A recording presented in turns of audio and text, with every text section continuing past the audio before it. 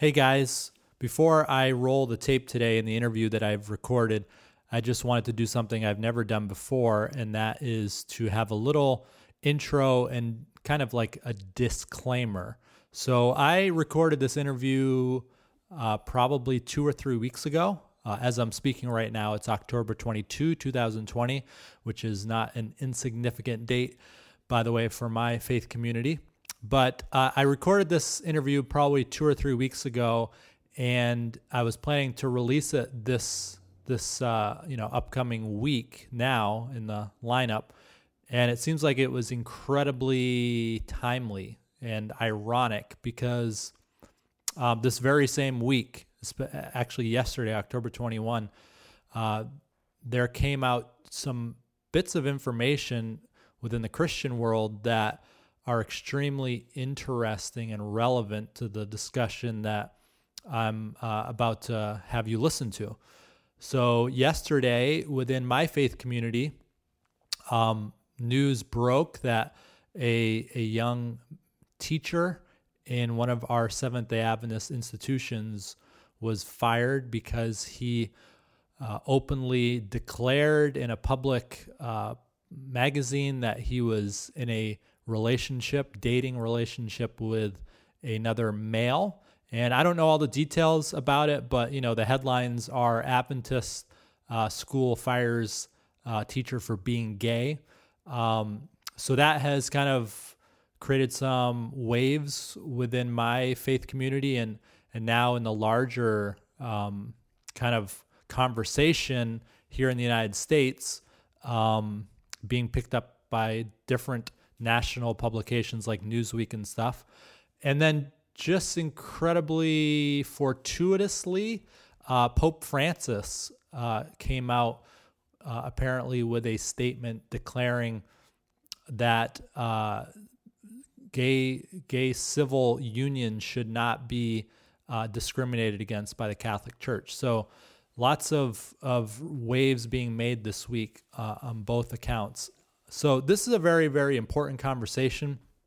It's a very timely and needed conversation. It is obviously a very sensitive conversation. And my invitation to you, a couple things, is I want you to listen very carefully to what my guest and I say about this really important topic. Please listen to the whole episode. Don't, cherry pick little parts here and there and say that, this is what they think or this is what they think. Listen to the whole thing because this is a very nuanced topic, and it takes, I think, a lot of spiritual, emotional, intellectual maturity to be able to have the conversation. I'm not implying that I think I've arrived at some high level of maturity in those areas, but I'm trying to. So just listen to the whole thing. And my guest, after we finished recording, he said, "Hey, maybe you should share an invitation to people if they feel compelled to just ask questions."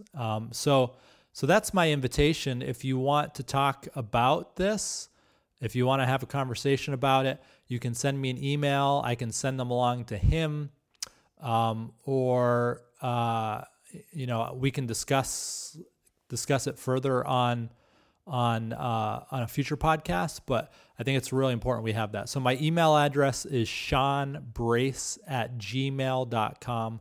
seanbrace@gmail.com. Thanks, guys. And now I'm going to roll the episode and hope you are challenged and blessed by it. You're listening to Mission Lab. Mission Lab. From our living human, Ben Gomez. Here's our parents, Sean and Camille Brace.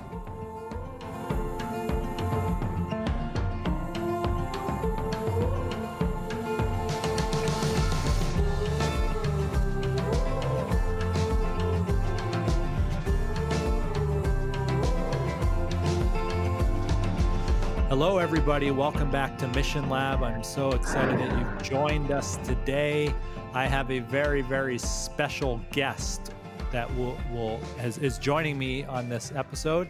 He is kind of like one of those people that like just goes by his single name, which is pretty cool. You know, in baseball, there's someone called Ichiro, and then there's soccer, there's Pele, and you know, all these other people.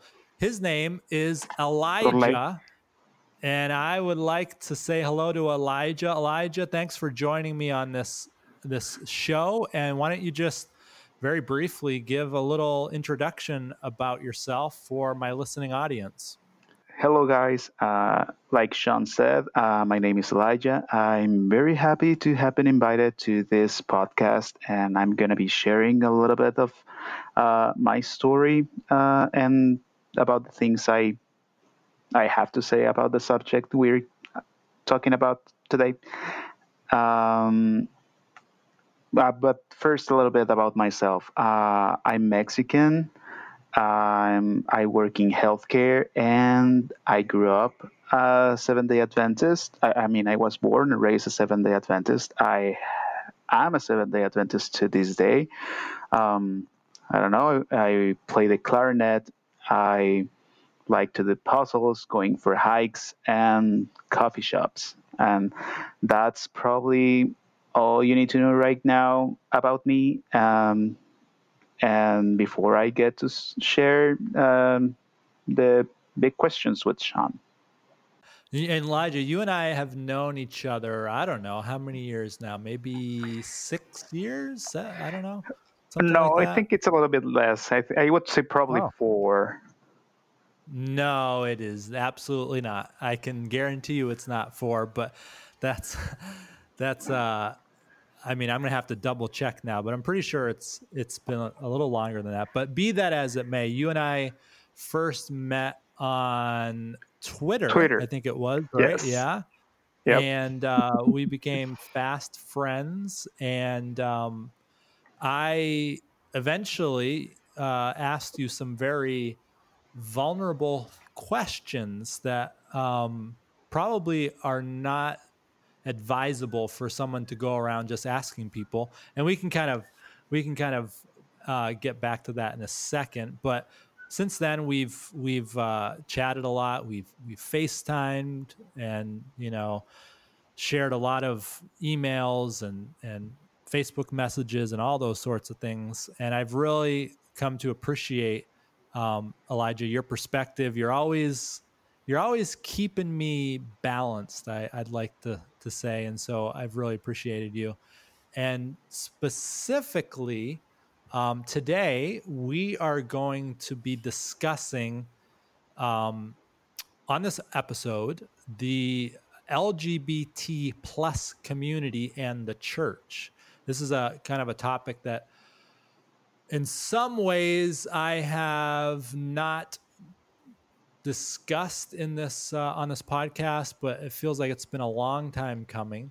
And I'm glad that you are willing to come on the show and have this conversation with me. And so maybe you just tell the my audience, why is this an important topic for you specifically, Elijah? Oh, well, it's a very long story, but I'm going to try to keep it short. But I can basically say that the LGBT community and the church both are important subjects to me, because both refer to things that are a huge part of my life. And you really cannot get to know me or understand who I am, the things I love, the things I hate, the things I fight for, the things that make me laugh or make me cry. I don't know, everything, the plans I have for this life and the next one, without either of them, because they're intrinsically linked for me. And both things work together in me, but not necessarily without tension. But that's almost true for everything in life. And yeah, that's basically the answer, because I identify with both populations and myself. So that's why. Yeah. So what I referred to earlier is when we started interacting on Twitter, I I kind of started noticing tweets that you were retweeting, tweets that you were liking, things that you were saying, and I just in a in a very tentative and pensive manner, I for some reason I just felt impressed to reach out to you and ask you the question. Do you identify as gay? And again, I think you told me this that's not it's probably not the best thing for people to typically do. You have to really earn someone's trust to do that. And fortunately, I guess I had earned your trust enough. But so you would identify yourself as a gay Christian, and in some people's ears, that would seem to be a contradiction. So what would you say to someone who were to respond that way? To say, well, you can't be gay and Christian, or you can't be, those two words don't go together. So, first, talking about what you mentioned about you asking me on Twitter. I mean, I wouldn't say that you did anything wrong per se. It's just that for a lot of people, it's a very sensitive, personal issue that people might not be ready to deal with, especially not with a stranger they just met on Twitter, So, it's usually, unless you're very close to the person, it's usually not advisable. That you should instead try to earn their trust, so that person feels safe around you and they're able to open themselves to you. But like I said, you did nothing wrong, and by that time I was already pretty comfortable with myself identifying as such. So I was like, whatever, I'm gonna share. But probably not the best move. And about your last question about some listeners for whom the term gay Christian would be a contradiction, I don't know, I might be a bit blunt here, but I'd say that if you think that being gay Christian is an impossibility, I would just say that you need to get out of your bubble for a bit, because if you don't think that a person can be both gay and Christian, it's pretty likely that part of the reason why is because you don't know anyone with these characteristics, at least not closely.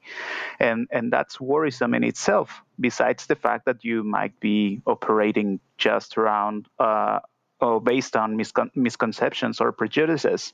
But I think it's worrisome also because that might mean you are not exactly being a safe person, a safe Christian. I would even say a good Christian, because you might not be reflecting the character of Christ as you think you are, and people might not be feeling safe around you. So if you only know and you only are close to people who think and act like you, I don't know, I would say that you'd need to reflect a lot of prayer to what might be missing in the picture. So you have helped me. I mean, I've read so much on this. I have listened a lot to it, not nearly as much as I could or should. But you've helped me understand. I'm kidding. You've helped me understand that there is this distinction when we use the term gay and gay Christian. There is a distinction that is within the gay community between, like, some terms, different terms are used, but side A and side B. Maybe you could unpack that a little bit. I don't know. Yeah. So just, I don't know, unpack that a little bit if you would. Yeah, for sure. I mean, this is far from a perfect way to understand the subject, but it can be very practical for people who are very new to the conversation. So we're gonna use it here. It's a term that was coined. I don't know exactly, but by which ministry a couple decades ago, I think, and it basically refers to the sides of a cassette that you used to put in your grandma's music player. You remember those things? Yeah. So those have a side A and a side B. So it's the same thing. I mean, it's not the same thing. It's but it's a single unit. It's just two different sites that can have very different content, So, okay, so Okay. Yeah. using this analogy, okay, both terms refer to LGBT Christians, both side A and side B. Okay, let me rephrase that. Both terms refer to LGBT Christians trying to adhere and being faithful to God, and in our understanding of what God wants for human sexuality. I would say that the core difference between side A and side B camps are that the side A camp are Christians who understand what the Bible says about human sexuality in a way that says that God approves same sex sexual relationships in the context of marriage. While, on the other hand, the side B camp are LGBT Christians too, but who believe that God, for some reason, it's not okay with same sex sexual activity in any context, and thus believe that LGBT Christians are called to refrain from them. So that's the main difference between those. But I do think, and it's important for me to mention this, that I do think that people in both camps are beloved children of God, and both can live holy lives according to our understanding and the light that's been given to us. And thus, I personally believe that I'm not allowed to judge the salvation or Christian status of my brother or sister who loves Christ, but might believe things that are a little bit different from mine. So just to unpack that a little bit more, make sure we are clear on this. So, and not to be overly reductionist, but basically side A Is Christians, yeah. Yeah, side A is God is okay with same-sex sexual relationships in the context of marriage, and Okay. side B Yes. is God is not okay with same-sex sexual relationships in any context. Okay. Yeah. Okay. Yeah. Yes. I think that's a very important um, distinction. But you would so before I come back to what you were sharing a second ago, you are in the side B camp, if we could use that term. Yeah. So you yourself have concluded, based upon your understanding of Scripture and the Christian faith, that God would not be affirmative of expressing yourself sexually with someone from the same sex. I know, so very careful here on what I say because it's a very nuanced conversation. But that's where you land on this particular issue. Yeah, definitely. I mean, I've definitely struggled a lot when I was still trying to come to terms with all of these, because at first, like when I was a teenager, I grew up in an environment that didn't even allow the very idea of not being straight and being a Christian, So so it was a struggle, but after a lot of praying and a lot of studying my Bible and reading and trying to and also talking to other people that I consider to be godly influences in my life, and a lot of meditation and everything, I've come to the conclusion that yes, this is what I believe the Bible teaches. I believe that the Bible does teach that we should abstain from same-sex sexual relationships, and and and yeah, and this is the path that I'm choosing, because that's my way to that I understand that I need to be faithful to Jesus in this area of my life. Mm-hmm. So, so some people listening might say to themselves, "Well, why, if you are abstaining sexually, why would you even refer to yourself as gay at all? Like, why not just use the term, same sex attracted, or, that sort of thing? Why would someone like yourself, who is committed to celibacy, even use the term, or, leave room for confusion? Because I think there's a lot of like I would say more conservative Christians who, when they hear the term gay, they immediately assume that that means this person believes it is not only acceptable but good to express themselves sexually with people of the same gender.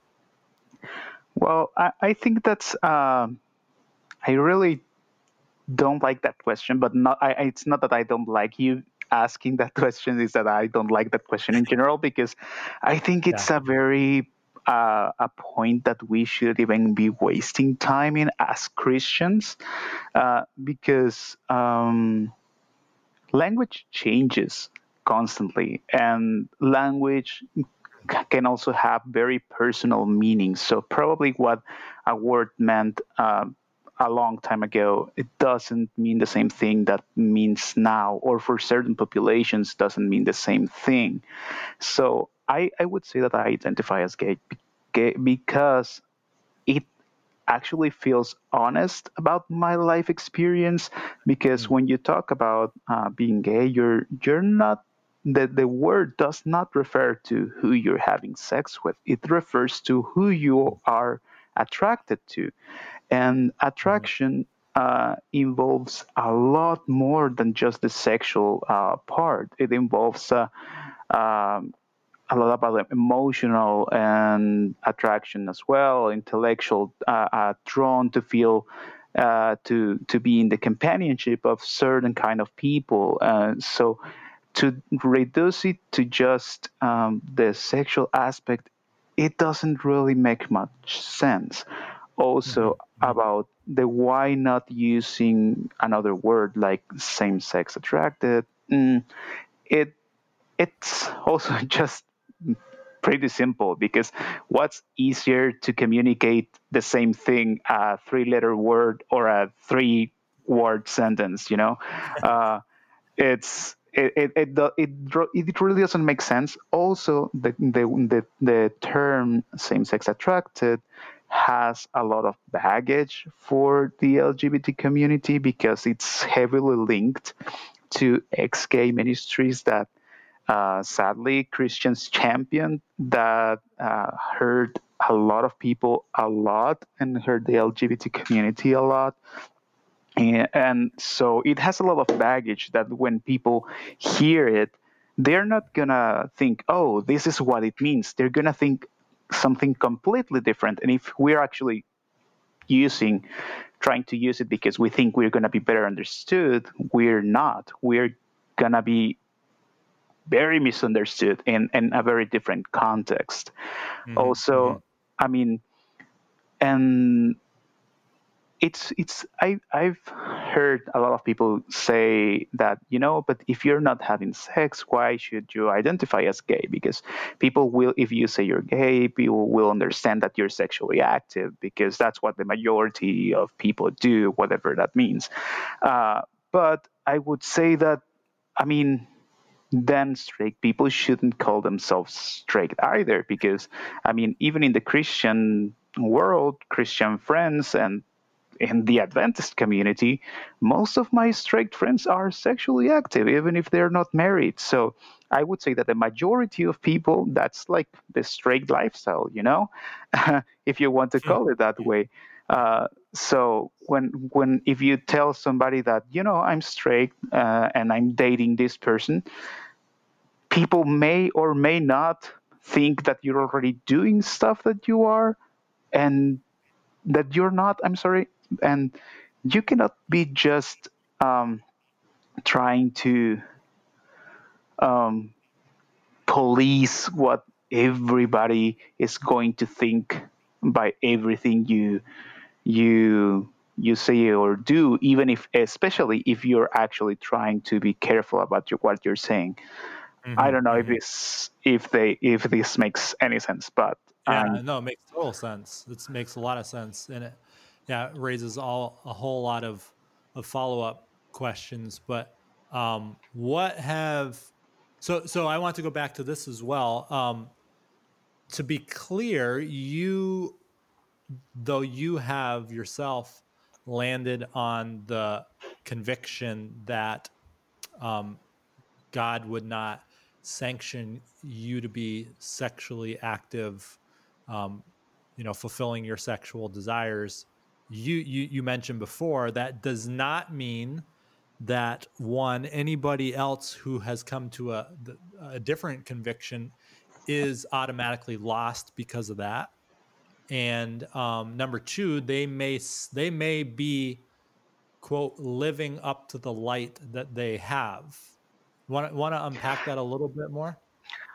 Yeah, for sure. I mean, and this is fairly recent uh, in my walk that I've come to change that. I mean, in the last few years, because I remember when I was very young, I used to think that, no, this is what the Bible teaches, and everybody who thinks so is, an enemy of uh, Jesus, and they are not godly people and all that. And I honestly now believe that those are lies, and the way I see things now is entirely different, as you mentioned, because now I see the issue as any other theological difference. Like, for example, some of uh, the most loving Christians I know are Catholic.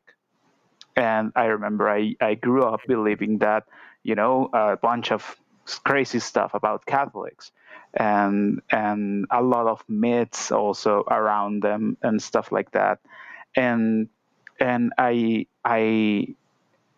and they believe things that are insanely different about the things I believe the Bible says about many important subjects, like the Sabbath, the veneration of saints, and the doctrine of the doctrine of transubstantiation. That's a hard one. But yeah, so they believe very different things than I do, and but I consider them, that my Catholic brothers and sisters, that even though they believe all these things that are so different from mine, I consider them to be my brothers and sisters in the faith, and I consider them to be uh, um, living holy lives. See, they are following Christ in the light they've been given. And even if I think they're mistaken, I think that God loves them to pieces, and that their salvation is just between them and God. And I have no right to question that, because they might be living a lot holier lives than people that hold the same beliefs in theory that I do.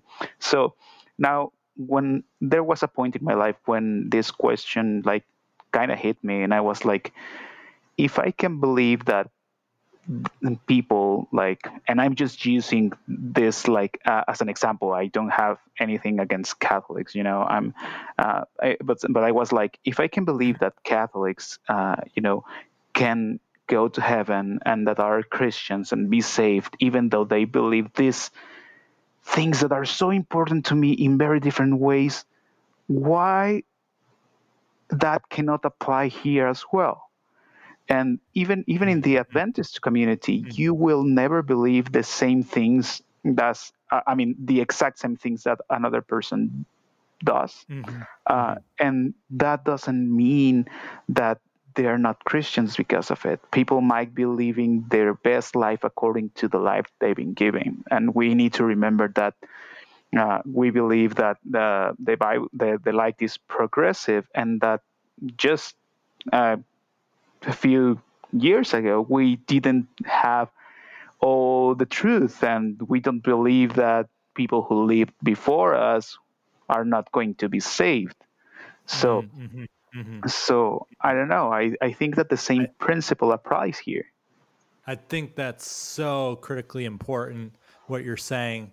It's scary to a lot of people because I think in our faith community in particular, and more conservative Christian denominations, um, we're prone to black and white thinking so much. And so it's Yeah, scary. totally.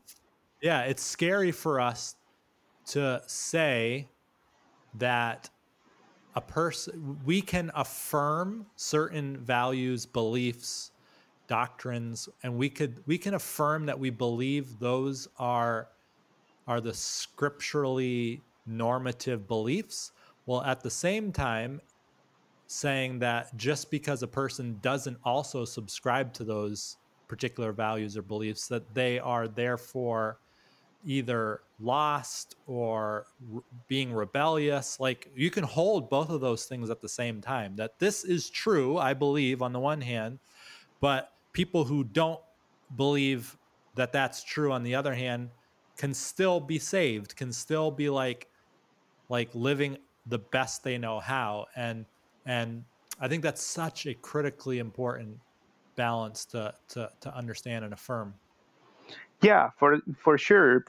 One example that I always, well, not always, but most of the time use when talking to other Christians or Seventh-day Adventists when they ask me this question is like, do you believe, for example, somebody like Martin Luther is going to be saved? And they're like, of course, like he was the one who began the Protestant Reformation that we believe so important, in the history of our Christian religion, and people would never question that. But I don't know. I mean, somebody that just from the Sabbath perspective, that it's so important for us Adventist people, like Martin Luther never kept the Sabbath. Like, even to his grave, they worshipped in what we believe was a wrong day of worship, and we believe that even though he might have been wrong about that, we believe that he most likely is going to be in heaven because there's grace for that, and because people, God gave him the light that he needed, and what was appropriate for him. So I think it's wrong for us to judge what kind of light or how much light is appropriate for everybody else. I think it's so good. We've kind of been talking theoretically here, and maybe we should have started off with the kind of the experiential.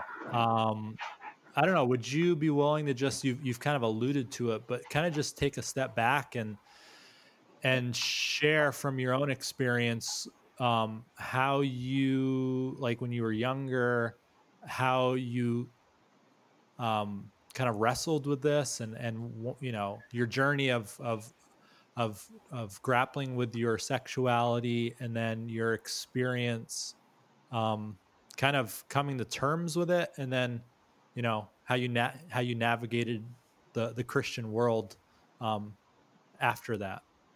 Yeah, for sure. And I mean, I'm not gonna say it's like all being rosy, because there have been some challenging times for sure. Like I said, I grew up in a very conservative home, Seventh-day Adventist, and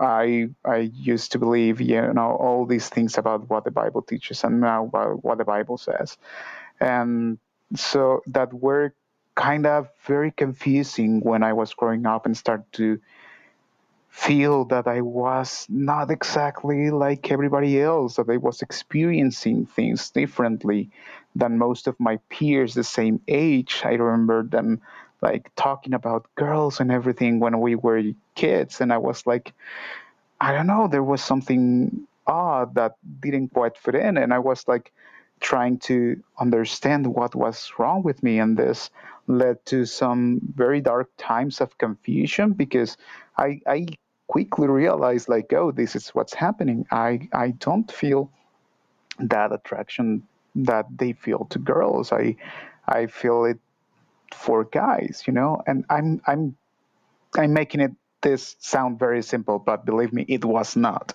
It was a very confusing time, but when I realized that this was what was happening, I became like super depressed because, I was like, uh, I'm gonna go to hell, because that's what you heard from other Christians. And whenever I went to church, and And it's not like this was a very common topic, at least not where I grew up.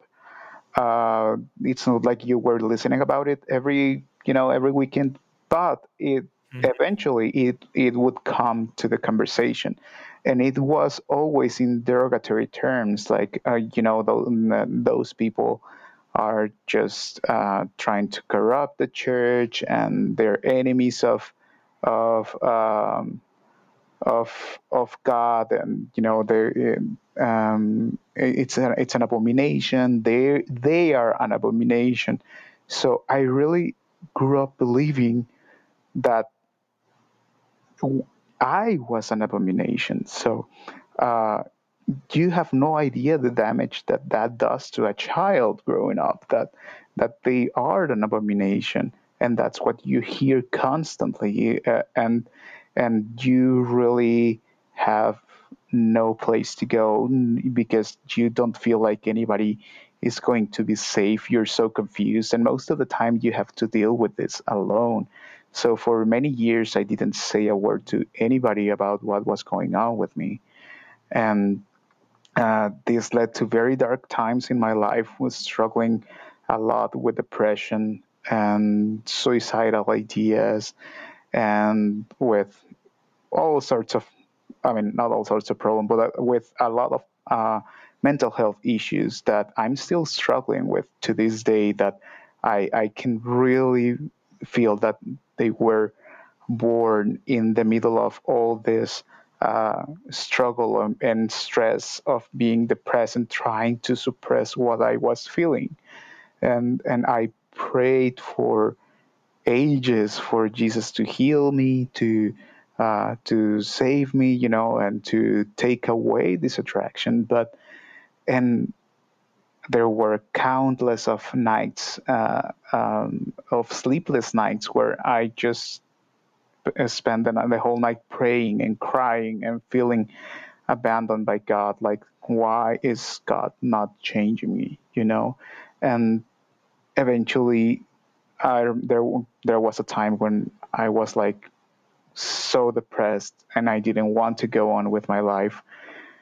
But that I part of me felt like giving up, but another part of me was like I didn't want to believe, those things, because I was like, even though I grew up listening to all of that things that I just mentioned, I was like, that doesn't really apply to me, because I was like, how can I be an enemy of God when I love Jesus so much?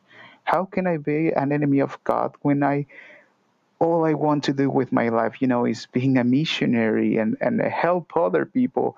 And I really love being involved in mission stuff and doing outreach and reading my Bible and singing and going to camps and pathfinders and all of these things. Like, how can I be an enemy of God when I really, really love Jesus so much that I want him to come soon so that we can all go home? So there was all this tension always. So there was a moment in my life where I was like, I don't know, I want to give up. I feel depressed. I don't think a life this miserable is worth living. Uh, but something kept me telling, that something wasn't quite right, because I was like, I've been honestly praying and fighting for so long that maybe there's something I'm not getting right. I mean, if I have prayed and prayed for so long and Jesus hasn't answered to that prayer, maybe there's a reason why he hasn't answered that prayer. So I try to start re-examining why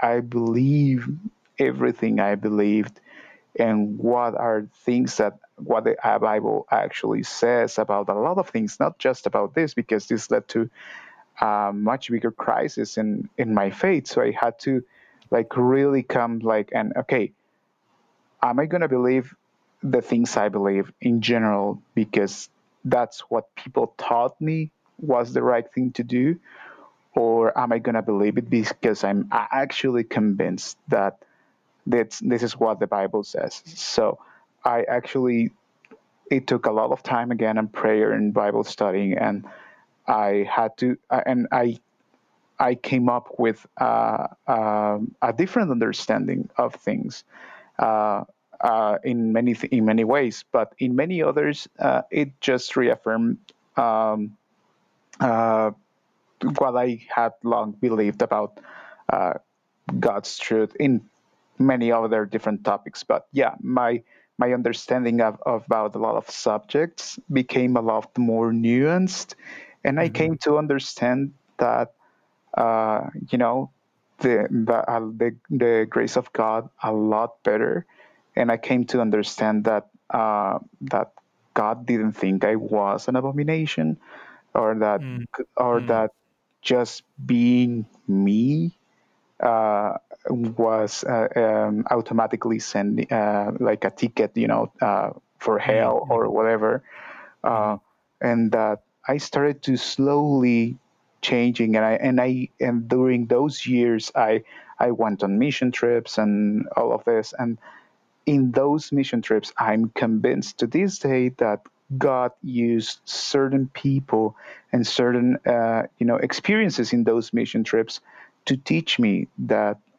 He loved me no matter what, and that He wanted me to be a part of His team, and that He wanted me to keep praising Him, and not despite of who I am, but with everything I was, that He wanted all of me, even those parts that for the longest time I had believed they were just a curse uh, that were preventing me from getting closer to God.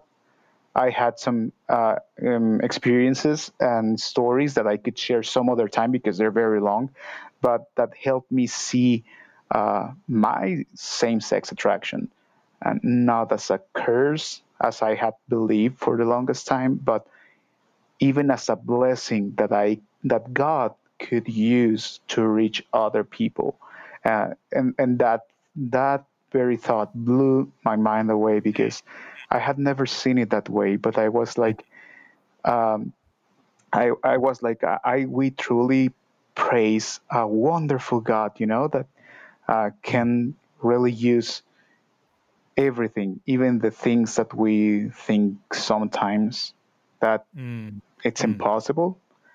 Mm-hmm. Like Mm-hmm. he can really use anything. Now I have a much different understanding of things, and I don't Mm-hmm. believe my sexuality to be uh, something bad or Mm-hmm. anything. But back then I used to. So all of these new revelations really turned my life around, and I consider myself to be in a much better place now. That's amazing, and there's so much to unpack there, and hopefully we'll have time to kind of come circle back around to that point you were making about your sexuality not being necessarily bad, which is a really important, but like you mentioned, very um, long conversation. Hopefully we'll Yes. put that one on the shelf. We'll put that one on the shelf because I think it's definitely definitely important to come back to it. Hopefully we'll have time to do it this time. I wanted to ask this though. So just to be clear, like there are many Christians who, you kind of alluded to it, and this was part of your major struggle was like this idea that victory in one's sexuality necessarily means that their attractions will become straight. That's what the message is that a lot of people are pushing, right? And this is the Yes. messaging that you heard. What's wrong with that messaging? Well, I think it sets that kind of thinking sets people um, to false expectations, and it's also I believe it is a false teaching because the Bible never promises that that God will change your sexual orientation, like never. And God, Mhm. um, okay, give me a chance to wrap my because my ideas are a little bit scrambled in my head right now. Uh, No, it's good. It's good. okay, uh, I mean, so God, I mean, God never promises us that we will be free from temptation anyway, right? yes, It's like, and we also don't believe. I mean, there is no such thing as salvation by straightness. I think that mm, especially mhm, as Seventh Day Adventists, we believe that we are saved by God's grace and grace alone. And it's because of God's grace and working through our faith that we are gonna be saved. And with, even if you want to see whatever as an imperfection or not, like uh, I don't think that uh, the Bible never says that being straight is a requisite to be saved. And there are mm, things that people can argue here that we are really not gonna get into it right now, but uh, because it has to do with the way how we understand sexual attraction being a much modern concept, but we're not going to get into that. But um, mhm, but yeah, I think that there's no such promise in the Bible. And also the empirical experience shows, and even the scientific experience and scientific knowledge tells us that uh, um, sexual orientation doesn't really change, even in the ministries that have mm, that had promised people that they are going to change their orientation and everything. Most of those ministries, the ones that are honest at least, have shut down eventually. mm, mhm, mhm, And like the biggest one being Exodus International, it became uh, very prominent in the evangelical world and well, in the Christian world in general. And it promised a lot of people that they were well, it became the epitome of the ex-gay world, mm, promising mhm, deliverance from homosexuality and all of that. But mhm, uh, as the years progressed, statistics show that the vast majority of the people, even like you could say, like virtually nobody actually changed their orientation. Even the cases that at first those ministers claim as success, that yes, they changed and they're now straight. Many years later down the road, they were like, yeah, no, I really never stopped being attracted to the same gender. I just what I understood back then by my change in orientation was just really a change in the way I was acting and living my life, but the mhm, orientation never went away. So, mhm, mhm, and that's true for like the 99 point something percent of the people who underwent through these kinds of theologies and therapies to change their sexual orientation. mhm, So, mhm, I mean, when you have all this vast evidence that God doesn't seem to be really into the business of changing people, uh, God doesn't seem to be in the business of changing people orientation. You really have to wonder why that is. Like maybe for God is not such a big issue as we make it out to be, at least mm. not for salvation purposes. Yeah, and maybe assuming, of course, one side would just say, well, what's the big deal anyway? Just embrace your fully express your orientation. But if one were to assume a side B perspective, maybe God recognizes that living a life of victory in the face of strong desire is actually a greater testimony than him like flipping a switch and suddenly turning you like because it's actually a much more remarkable accomplishment, if I could use that term, for somebody to remain committed despite all of their desire otherwise. And kind of going back to what you're saying, I remember you've shared with me a few times that you know for many people, including yourself, for a while, heterosexuality like became your savior, or you thought it was, and Yeah. that's just completely undermines the gospel. Yeah, And totally. Like, I yeah, believe that that's good that you mentioned it, Sean, because I believe it's true.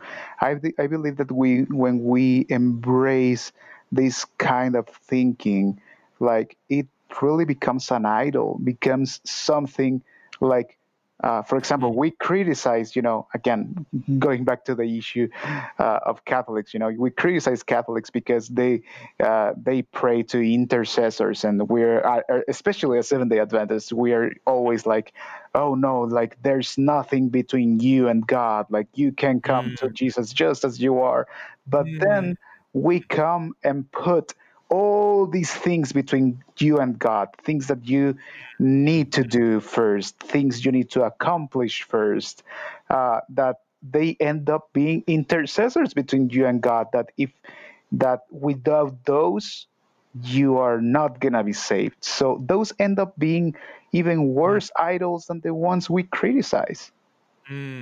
yeah, yeah. And I would just say, as I do frequently, in the life of Paul, we see in Second Corinthians, he said, "I pleaded with God 3 times to remove this thorn from my flesh," and the response that God gave him was, "My grace is sufficient for you. My strength is made perfect in weakness."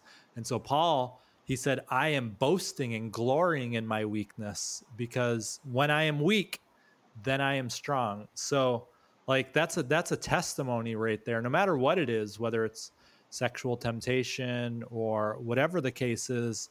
The greatest testimony is when we, by God's grace, you know, hold on to his strength, despite the allure to do otherwise.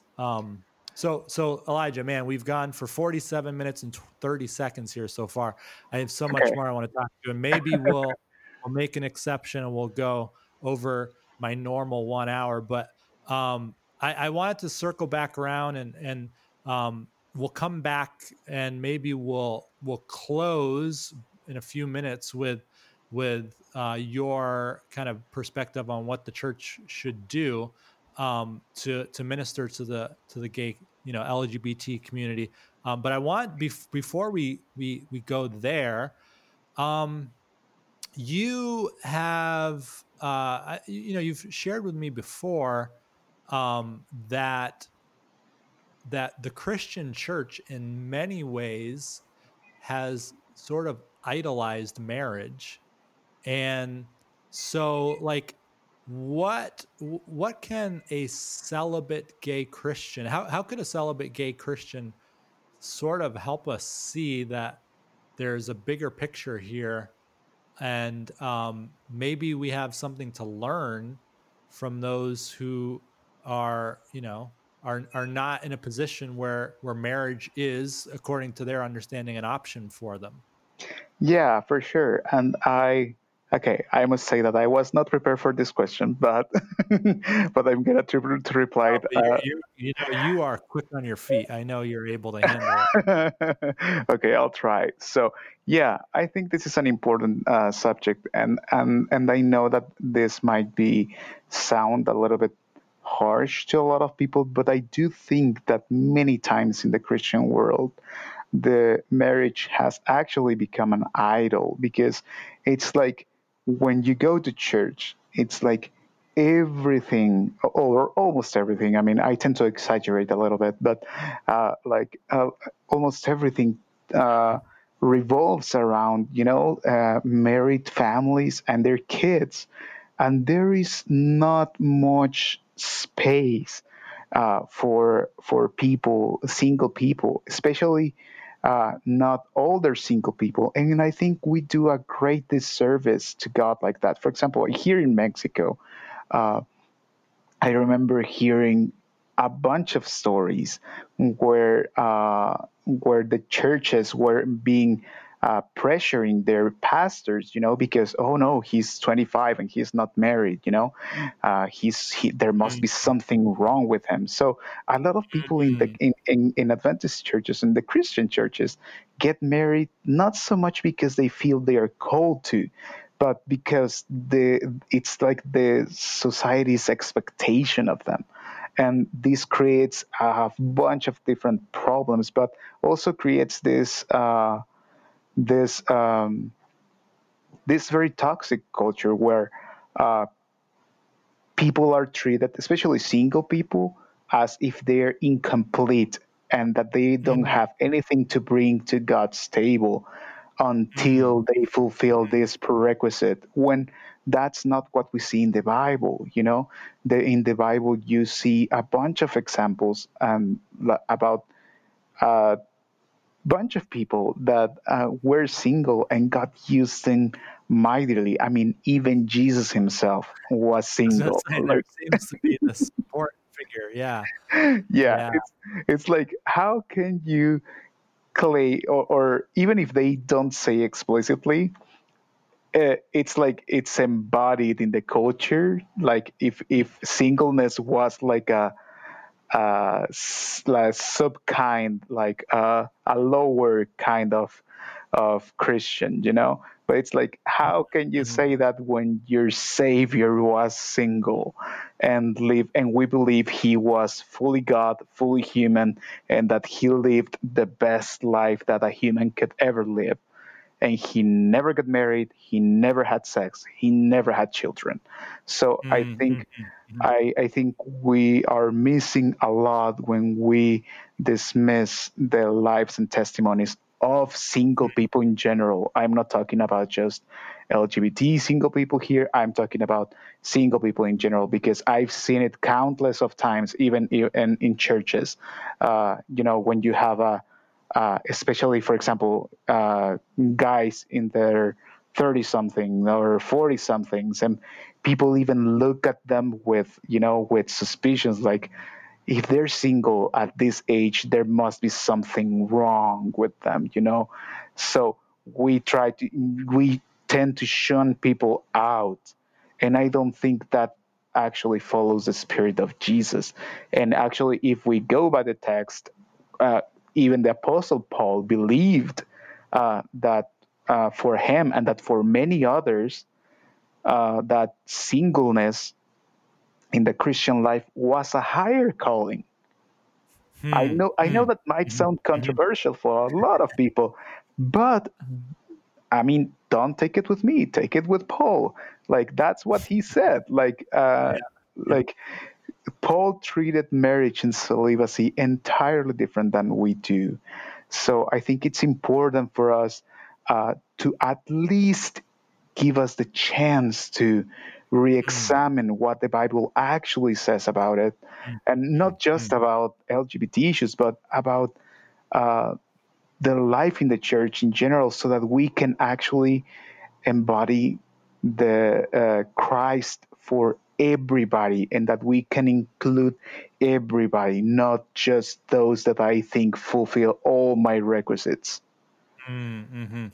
Yeah, man, talking to you has been really helpful in just my own child rearing because number one, it's you've given me some insight both directly and indirectly about the types of conversations I'm having with my children about sexuality. Trying to be very conscious of not sharing any messaging that would um, would automatically alienate if by chance one of my children or two of my children or all three of my children found themselves with, same-sex attraction, just trying to create an environment where they wouldn't feel alienated from me and from God automatically, just if they came to that place. But then number two, Yeah, go ahead. sorry for interrupting you. I would No, go just try to not push back, but I would say that if talking about precisely about your children, what language should you use so they are not alienated by things I say? If this happens to be the scenario, you know, I would suggest to. To start by ditching the term same sex attraction, like just to start, because Yeah. No. Yeah. So yeah. No, I get you. I'm tracking with you. I was maybe, um, yeah. I don't know why I used the term, but it no, just for some reason I just just went think there. it's important. I know your Yeah. heart, but I think it's important for people that might be listening to know that this is important. Why? Because if they keep using language like that and they have children, if their children are LGBT or are growing up with not straight, and they Mhm. keep, this is not language that they're gonna be listening their friends talking Yeah. about when they refer Yeah. to this issue. So if you keep using just this very outdated language, you're not gonna be able to actually get them to trust you to Yeah. enough to share what's going on with them. So Yeah. you need to be updated and close to what people actually mean with the words they use if you want your kids to trust you enough so they can share what's happening in their lives. Yes, absolutely. Absolutely. So thank you for just providing some balance there. I was going to also add, though, number two, I am being more intentional when we are having conversations to um, communicate that singleness might be an option for them for the rest of their lives. And because just like you say, in our culture, it is always assumed that marriage is the obvious future for everyone, and that's what it must be, that's what it will be. And so I throw in there every once in a while, when they're talking about future and families and kids, I'll often say, now, if you get married, and it doesn't, you don't have to get married. So I'm thankful for your influence on that. I know it may not seem like much, but those little things, those little ingredients there, I think are important. No, for sure. So And I do think it helps a lot because, for example, this doesn't help people only if they're part of the LGBT community. For yeah, example, for right sure. now, I have a good friend here where I live, and he is as straight as they come. But we have talked lately, and he has shared with me that he feels that actually he might stay single forever. And don't get me wrong, this is a very attractive dude that a lot of girls in the church are after them. And he has dated girls before and everything, and has had serious relationships. But he says that when he meditates in his life and in his Christian life, he feels that for him, uh, life and his communion with God is always better and stronger when he's single. So Hmm, he has, and of course this doesn't apply to everybody, but this is something he shared with me, that he feels like this, and he started wondering a while ago, when praying, like, is it really that wrong not to get married? And he has actually started to discern maybe staying single forever. But whenever he mentions this at church, everybody starts panicking. And people are hmm. like, no, They you make shouldn't say that. And people are always trying to push him to date this girl and that girl because Mhm. this is what God wants for you. And he has come to a place where he doesn't feel like really sharing much with people Mhm. at church because he knows that they are never gonna understand and that they're always even gonna misunderstand what he's saying. Um, so I think, yeah, changing our perspective on the church and marriage and relationships to what the Bible actually teaches about it could be very beneficial to everybody, marriage is included. Yeah, absolutely. So before I ask my last question, I just wanted to also kind of affirm what you had mentioned. Back when kind of COVID first presented its beautiful self to the world, and our churches were not meeting and so forth. I heard from a person or two, and I myself even kind of felt this way. So on Saturdays, when we weren't going to our worship gatherings, my family was just going out into nature. And, we were having these awesome Sabbath nature hikes and stuff like that. And I found myself thinking, you know what? This is like good enough. I got my little family. Um, we're having a good time together. I don't have to stress about, performing for other people. And I felt a fair amount of contentedness. But then I realized that there were many people for whom this was not their experience. I was happy because I had my little family, and yet there were so many people that didn't have that themselves. And so it was just a piggybacking on off what you're saying. um, it can be very easy to assume that everything's good because I have my little nuclear family. And I think you sent me the article that spawned a whole episode on the Oh, mistake of yeah. the nuclear family. But like, yeah, man, Gets we can charged. easily, slide into that type of idolization. But I have so many other questions to ask, but and we'll have to have you back. But I just want to, instead of going on too much longer, I did want to ask this um, very simple question, although I think it could probably take up a whole episode in and of itself. What would you say um, the church? I think it's kind of maybe already self evident that the church hasn't done a very good job of ministering to the LGBT community, and I would say side A, side B, both. So what can the church do to minister to the LGBT community better? Oh, yeah, this is a very, very heavy question. But that, like, as you said, probably we could talk for Mhm. an episode or two about it. But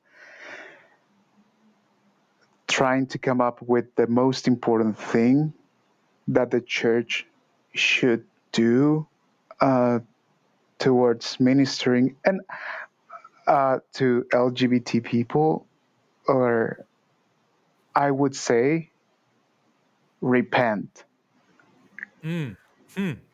That's Wow. the most important thing Wow. because we need to accept, and I include myself here because, like I said, I didn't believe the things I'm saying right now when I was younger, and Mm. I did and say a lot of hurtful things that out of in my case, out of trying to protect myself to what people might think. But either way, like the church has become like this symbol of toxicity and hurt and a source of pain for so many people that we Mm. are never, ever, ever going to be able to serve the non Christian LGBT community in any way, if we don't repent first for the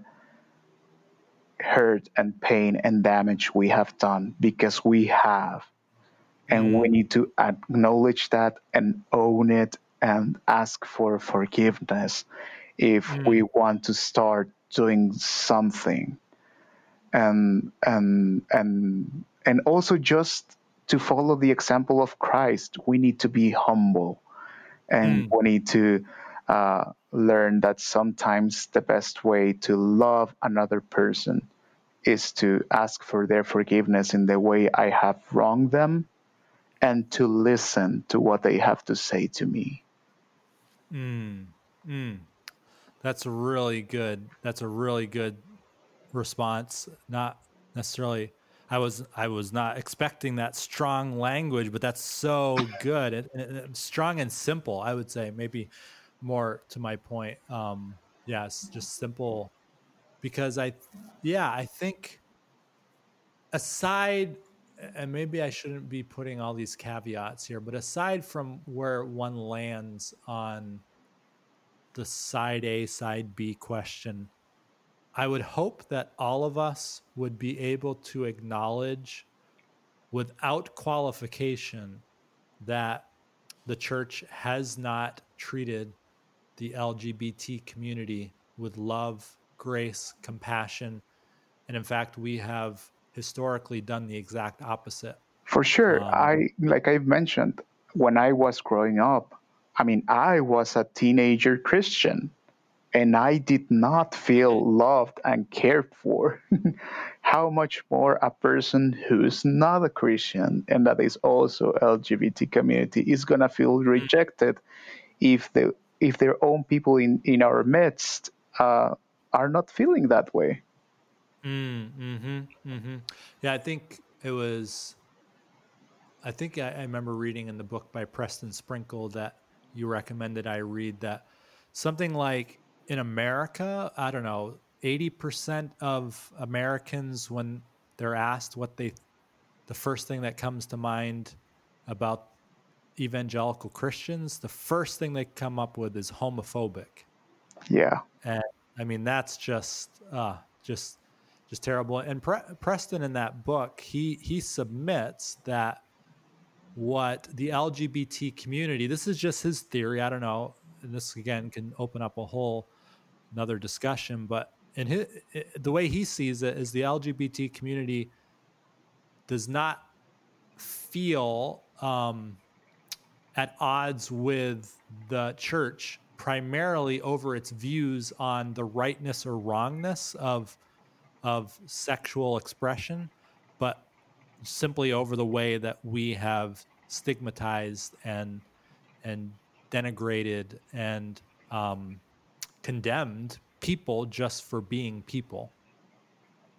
Yeah, for sure. I totally believe that we have acted the wrong way, and we have hurt and brought dishonor to the name of Christ by the way we have treated others. And I think also it's super important that we acknowledge that even if we land on different conclusions about some things, we need to always treat people with dignity and respect, because they are people and we are people, everybody that Christ loved and died for.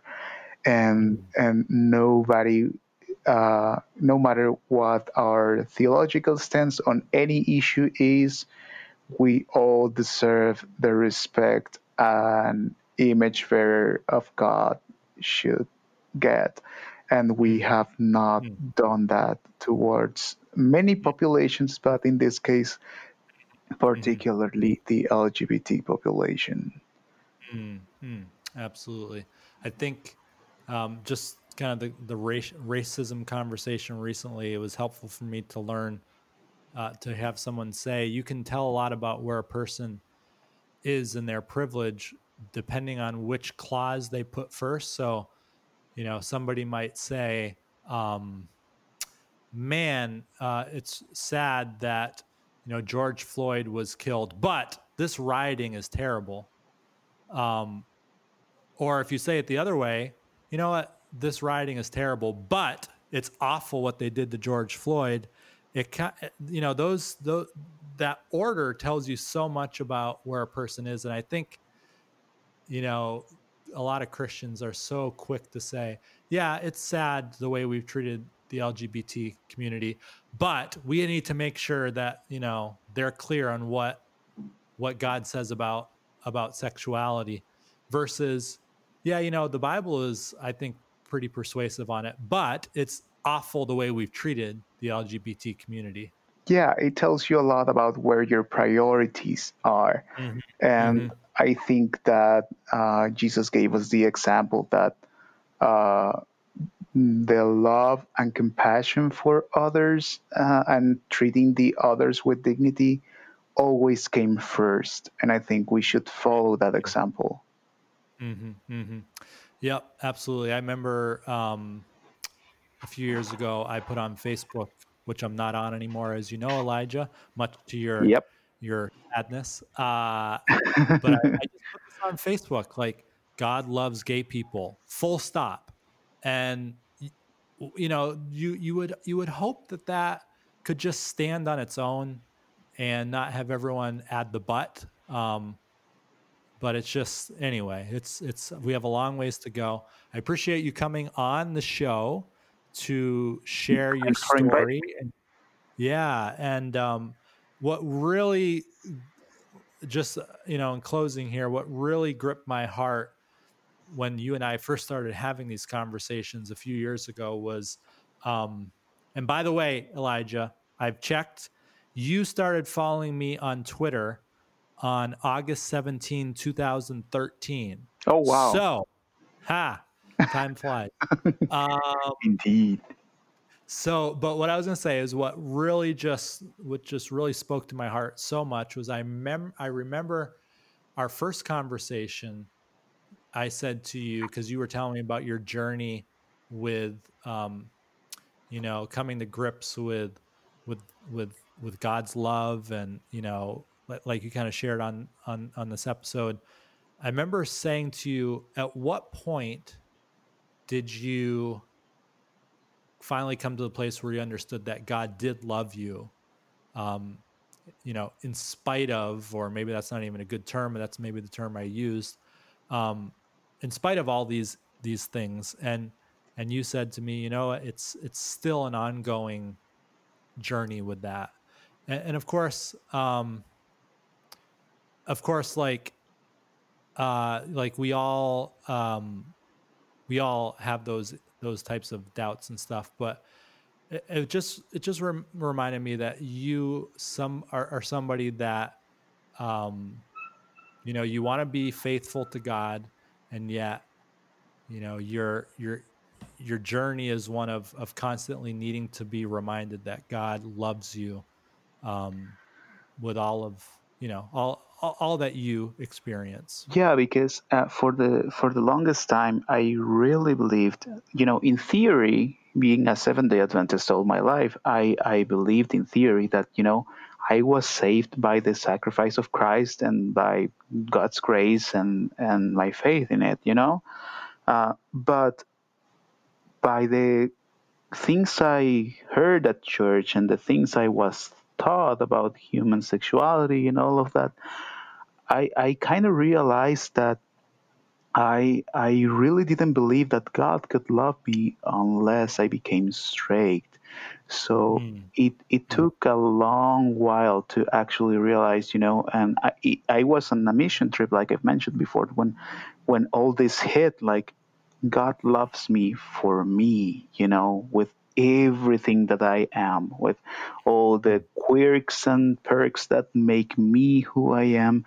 I have a lot of things to bring to the table, but I did not believe this for the longest time. And God makes sure that I knew this in that mission trip, and in a way that actually told me, God actually loves you. God actually cares for you. God actually likes you.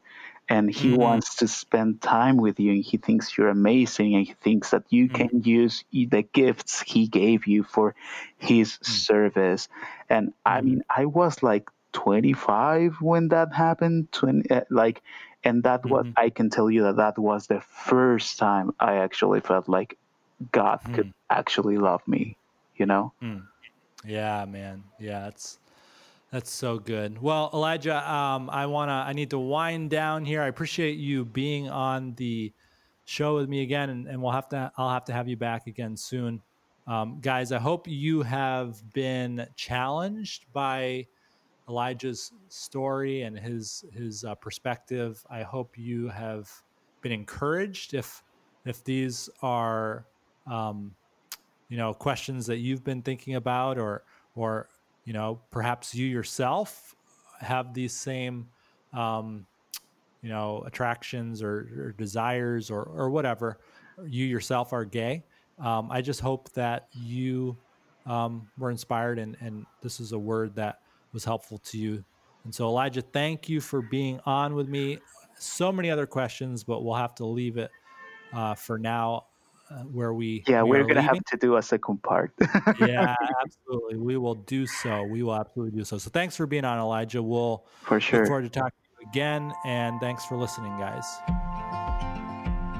Thank you for listening to Mission Lab. Our theme song is Portland Hike by Tiny Music. Additional editing by Chris Ergang. Follow us on Twitter at MLabPodcast.